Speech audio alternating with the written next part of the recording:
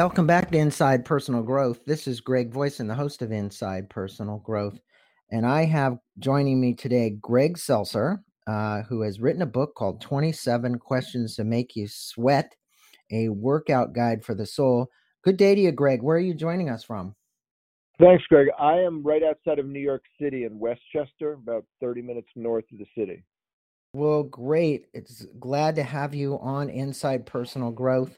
I always like to share a little bit about our listeners, but the key I'll say is Greg has a wonderful website that you can go to. And at that website, you can learn more about Greg. It's gwscoaching.com. There you'll find a full bio about him. Greg's got a fascinating background, but he's a certified life coach, seeker, and a traveler. He's been teaching and motivating people for over 25 years. So I'd highly recommend that for my listeners, you go there. And Greg, thanks for being on the show. Let's start this off. Greg. Yeah. With these 27 questions, we're certainly not going to get to all of them, but Right. You tell a story about your girlfriend at the time who was moving out and was tossing books into this big black bag. I love the way you Right. started this book. And you came across a book and you pulled it out of the pile with the directions to read it. She told you to read the book. That book was Think on These Things by Krishnamurti. Yeah. What was it about that book that had such an impact on your life, kind of moving forward here? Because you write in your bio that Krishnamurti had a tremendous impact on you. Yeah, it's a good, I think, Greg, because this is, I get the feeling that you're sort of in this field and so you're familiar with sort of the spiritual terrain. I'm a big believer in spiritual evolution, meaning when it's your lifetime to sort of get hip to the past, then it's your time. Mm-hmm. And I think when I read that book, because I hadn't really, the only other spiritual book that I'd ever read was The Way of Zen by Alan Watts, and I read that when I was 16. But that may have planted a tiny seed. And also my father and mom were both atheists, so I never went to church. My dad was a Freudian analyst, so there was no talk of God really. So when I read the Krishnamurti, the thing that I loved so much is that he said, just keep looking inside. Don't listen to anybody. You listen to yourself and you keep digging and you keep staying focused inside, because the interior world, your inner life, your inner light, what is going on inside of your mind, that is the only truth. Yeah, and that's what this book is all about, is to examine that. You ask these questions very poignantly of the readers. And I think that book did it for you. And I think that, when you look at Krishnamurti's work and you look at all these people that you've definitely now read, having grown up with in an agnostic kind of situation, it certainly has had an impact on you. And the first question in your book is, for our listeners, is, do you examine your life? And you tell this story about your sister, Lizzie. And you state that your belief systems are really far apart, meaning you and your sister, Totally. which ends in a disagreement between the two of you. You state that in Socrates' terms, I'm going to examine my life, and in particular, this habit of no-win fighting. And look, this happens in a lot of people's marriages, partnerships, whatever it might be. It doesn't matter. Somebody's got to be right? What advice do you have for our listeners about examining your life, and especially around this story? I thought this story was pretty poignant about Lizzie. You guys just agreed to disagree, and you finally came to the point that it wasn't worth fighting anymore. Yeah, because, the thing is, my sis, and I'm going to be totally honest. My sister and I have a brother who also, there's some stories with him in there. We are in completely different worlds, Greg. My sister is a materialist. She's not a thinker. She doesn't like to think. She is not particularly interested in the spiritual life. She's not particularly interested in politics. She loves reality TV. She loves going to the mall and buying clothes. And So that can be a little troubling for me because I'm not a materialist in any way. Like that doesn't excite me. To go shopping doesn't excite me. And so I've had to really look and say, but I do love her. You know, she's my sis. I love her. And it's always that question of what is the most effective way to share love with someone like that, where you disagree on so many deep, profound ideas. And, you know, I'm not going to say that I've always been amazing at it. I mean, it's a constant, you know, it's a continually learning thing, but I think I generally like to err when you have someone in your life that you don't agree with. If you keep in the forefront of your mind that you love this person, and the most important thing is that you want them to feel your love, then I think generally it's hard to be like, I'm right and you're wrong. You know, if you want them to feel your love, you got to say at some point, you know what, baby, it's okay. We just don't see eye to eye on this. And, you know, someday you might see where I'm coming from. You might not. Yeah. And, I think it's important. And, surrender, people talk about surrender, and surrender is a really important thing. And surrendering doesn't mean giving up. It just Exactly. means that you're letting go inside of this fight to have to win. And you have another question in there, because this goes right along with it. How do you create more peace in your life? And you recommend meditation and journaling at the end of the chapter. And there's an exercise, and you ask questions. And I think anybody who's good at coaching, counseling, doing podcasts is a good question answer. What advice would you give the listeners about setting up this regular practice of meditation and journaling to get more peace in their lives? Because obviously, you being a musician for a while, a professional tennis player. I'm still a musician. I mean, that's still a big part of my life. Yeah. And you hung out, you talk about your sister, you hung out with some pretty rich people. You kind of talk about them in the book. So, any rate, what advice are you going to give our listeners today that you could say, hey, look, this would make a huge impact and difference in your life to create more peace in it? Okay. I think the thing, if I had to say one thing, and it's something I believe, because I've been meditating for 25 years and I meditate, more than an hour every day. But what I think is the most important thing is that to have some kind of practice that is regular. I think it is more important to meditate 5 minutes a day, every day, than 20 minutes every fifth day, or 30 or an hour once a week. It's the daily. That is what really starts to show some impact in your life, that it is a daily check-in. It is a daily grounding. And if you can make the commitment even to 5 minutes, that to me is when things can really start to transform. And it's not, the thing about meditation, and there's a line in the book where I say, because, we live in a society, as you know full well, Greg, that medication is really a big piece of the mental health puzzle at the moment. And it's a line where I say, medication definitely has its place, but the hugest difference between medication and meditation, you don't have to do anything, no work. Meditation, you have to do all the work. That to me is huge, because when you have to do the work, you're now engaged. You know what I mean? It's almost like if someone gives you 10 grand, as opposed to you working for 10 grand, you're going to have a different relationship with that money. That's just a fact. You just are. Yeah. And, I think with meditation, the monkey mind is something that people try to learn to calm all the time, but it isn't just all about the monkey mind. We all know the monkey mind is there, and it's going to come and it's going to go. But again, it's about surrendering and letting it go, right? There's a lot in your book here about surrendering. And you tell this story about what makes you angry, a chapter about a disagreement with Mr. Klein, someone that you taught tennis lessons to. And your argument was who was right over the minimum wage being increased. And this guy was talking about this minimum wage. You state that there are two basic ways we express anger. What are those ways, and how can we learn to control our anger to have more peace in our lives, because really that one of the biggest upsetting things is us getting angry at stuff we do and angry at stuff that other people we think are doing to us. Totally.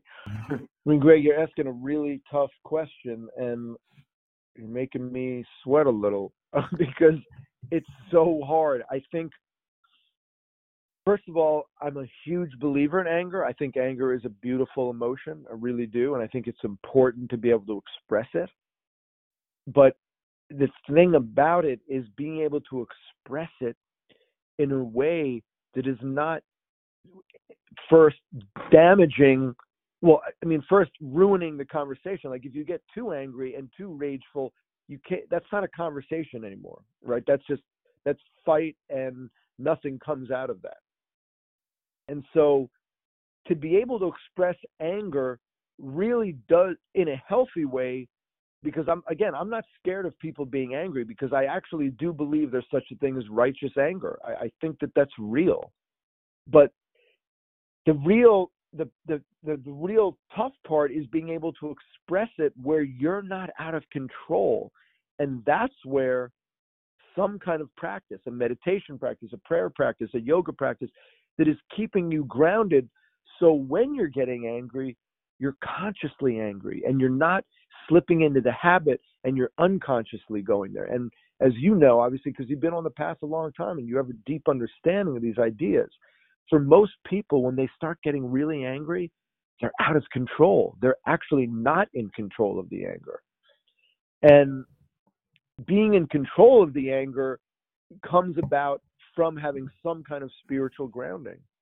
And that to me is why I mean, it sounds like you've definitely read a lot of the book, and I constantly say over and over, it's really important to have some kind of practice, some kind of spiritual practice that is grounding you to the here and now, and it's keeping you in the moment.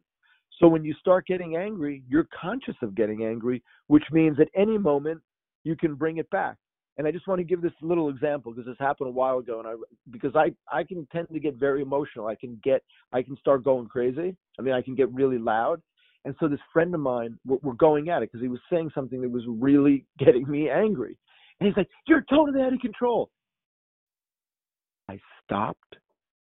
I sat on the ground in full lotus.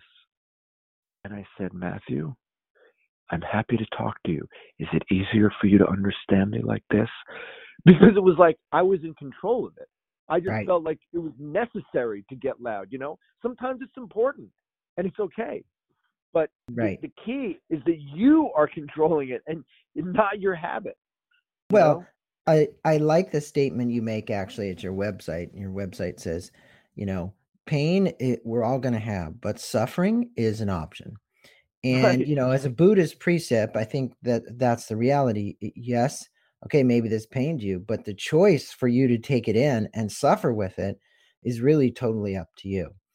And I like your book because you've got lots of questions. We certainly won't be able to get to all of them, but you say, how do you spend your time? That's one of the 27 questions. And you ask people to log their activities. We're at the beginning of a new year here now. Everybody's we just had BJ Fogg on, Tiny Habits. We've had quite a few people that have been talking about, okay, how do I control my habits, right? And this is one of them. You say, okay, hot and cold, sacrifice or resentment. What do you hope people will take away from the exercise of logging their activities and finding out what they want to do? Because you're really asking them to dig down. This is the same thing BJ says. Also, Nir Eyal in Indistractable, he talks about log every minute of your day. Okay. Right. So this is another author, you saying kind of do the same thing and look at it. Right. What do you hope people are going to get out of it? You know what I think, Greg? It's interesting because I don't know that other book, but I'm obviously it resonates because when you do that, now you're seeing in black and white where your energy is going. And if you really do that exercise for real, and you're honest about the sacrifice part, then you get to see without any emotional attachment, wow, I actually do spend a fair amount of time doing that activity that I really don't want to do and that I feel guilty about. That then gives you a chance and an opportunity to say, okay, do I want to continue doing that? Because so many things that we do when they're done in habits, we don't get to, a habit is something that's unconscious, so we're not really able to look at it and change. And I think the reason that other people, other authors, thinkers want people to do this is because it gives them a chance to, again, without the emotional attachment, to see where is their energy, where's the time being spent. And when you can look at it in a calm way, that to me is when you have an opportunity to say, okay, you know what, man, I'm not spending enough time doing those things that really matter. Well, it's a great awareness tool, and that's what I like, because I think a lot of people are, they just allow the unconscious and subconscious to just kind of take over.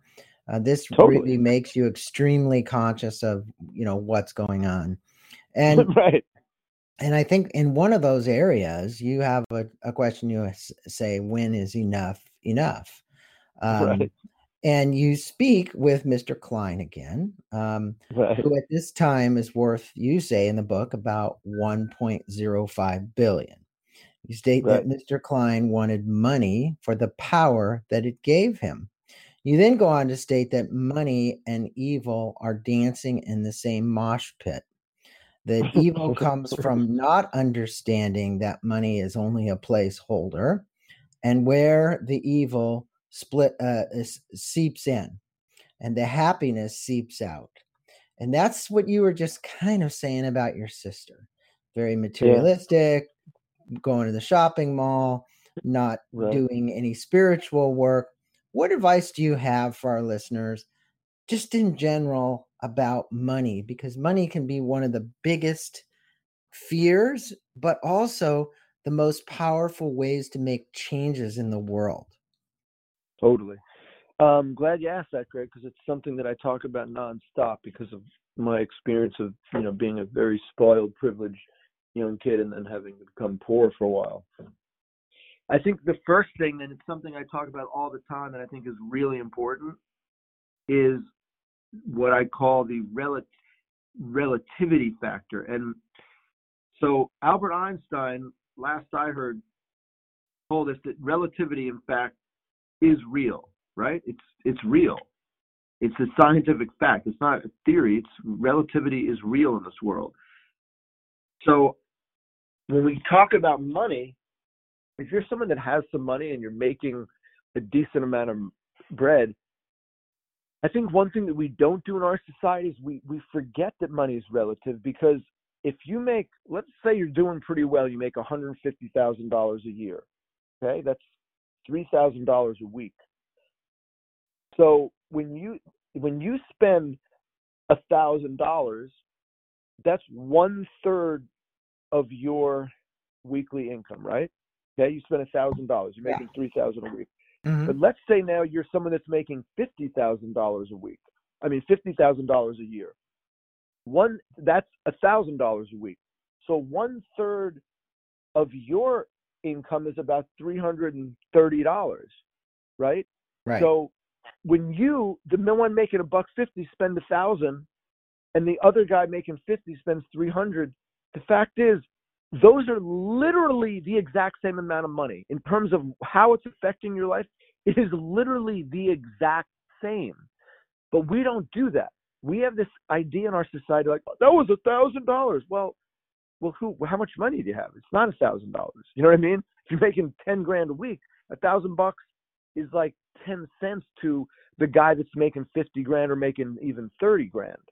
Right. And, I think perspective, and that's one of my questions in there, I think it is so important to keep money in perspective. And look, one of my very close friends is a doctor. I love him. I call him my girlfriend because I talk to him almost every day. And, we're talking about the fact that he's just deeply attached to his money. He acts like, oh, Greg, I only have $2 million. It's like, yeah, dude. And 3.5 billion people on planet Earth live on less than $2.50 a day. And you're telling me you don't have enough money? It gets pretty insane. Yeah. And well, there is a disparity, as we know, and it continues to get widen and widen, and the gap gets deeper and deeper with people that have the worth and the people that don't right. have the worth in this world. And that incongruity is something that, as a world, we have to work on to change, Yeah. to have some equanimity amongst the Yes. world. And I agree in that. And I know that we're running out of time, and I want to make sure that I'm Mhm. sensitive to your time. And I Oh have my lots God. more questions, but we may Dude, I have to feel like come we back could. on and I'd love to come back, yeah, because I feel like we're and just getting started. yeah, but I do want to be sensitive because you have another podcast you've got to do. But I do appreciate you being on the show, Greg, and spending a little bit of time with my listeners. And for my listeners, we've been on with Greg Seltzer, who wrote this book with Patrick McCord, PhD. The book is called 27 Questions to Make You Sweat, a workout guide for your soul. We'll see if we can have Greg back on again. We'll also put links to his website, which I mentioned before was GWS Consulting. I'm sorry, GWScoaching.com, Right. which will have a link to that. We'll also put a link to Amazon, to the book itself. And I'll Beautiful. put also a link to a video that Greg did that I think is pretty compelling at the front part of that website. So, Greg, Awesome. thanks for being on Inside Personal Growth and spending a little Thank you bit of so much, time Greg. with us I today really and with appreciate it. the listeners. Thank you so much. I also wanted to just share, I also have an Instagram where I do a little, every few days, I do what I call my message of love, peace, and truth. So you can check that out. That's just Instagram, Greg Sulzer. That's awesome. We will put that up there as well. Thanks so much, Greg. Namaste Thank you to so you. much, Greg. I appreciate it, man. Thanks.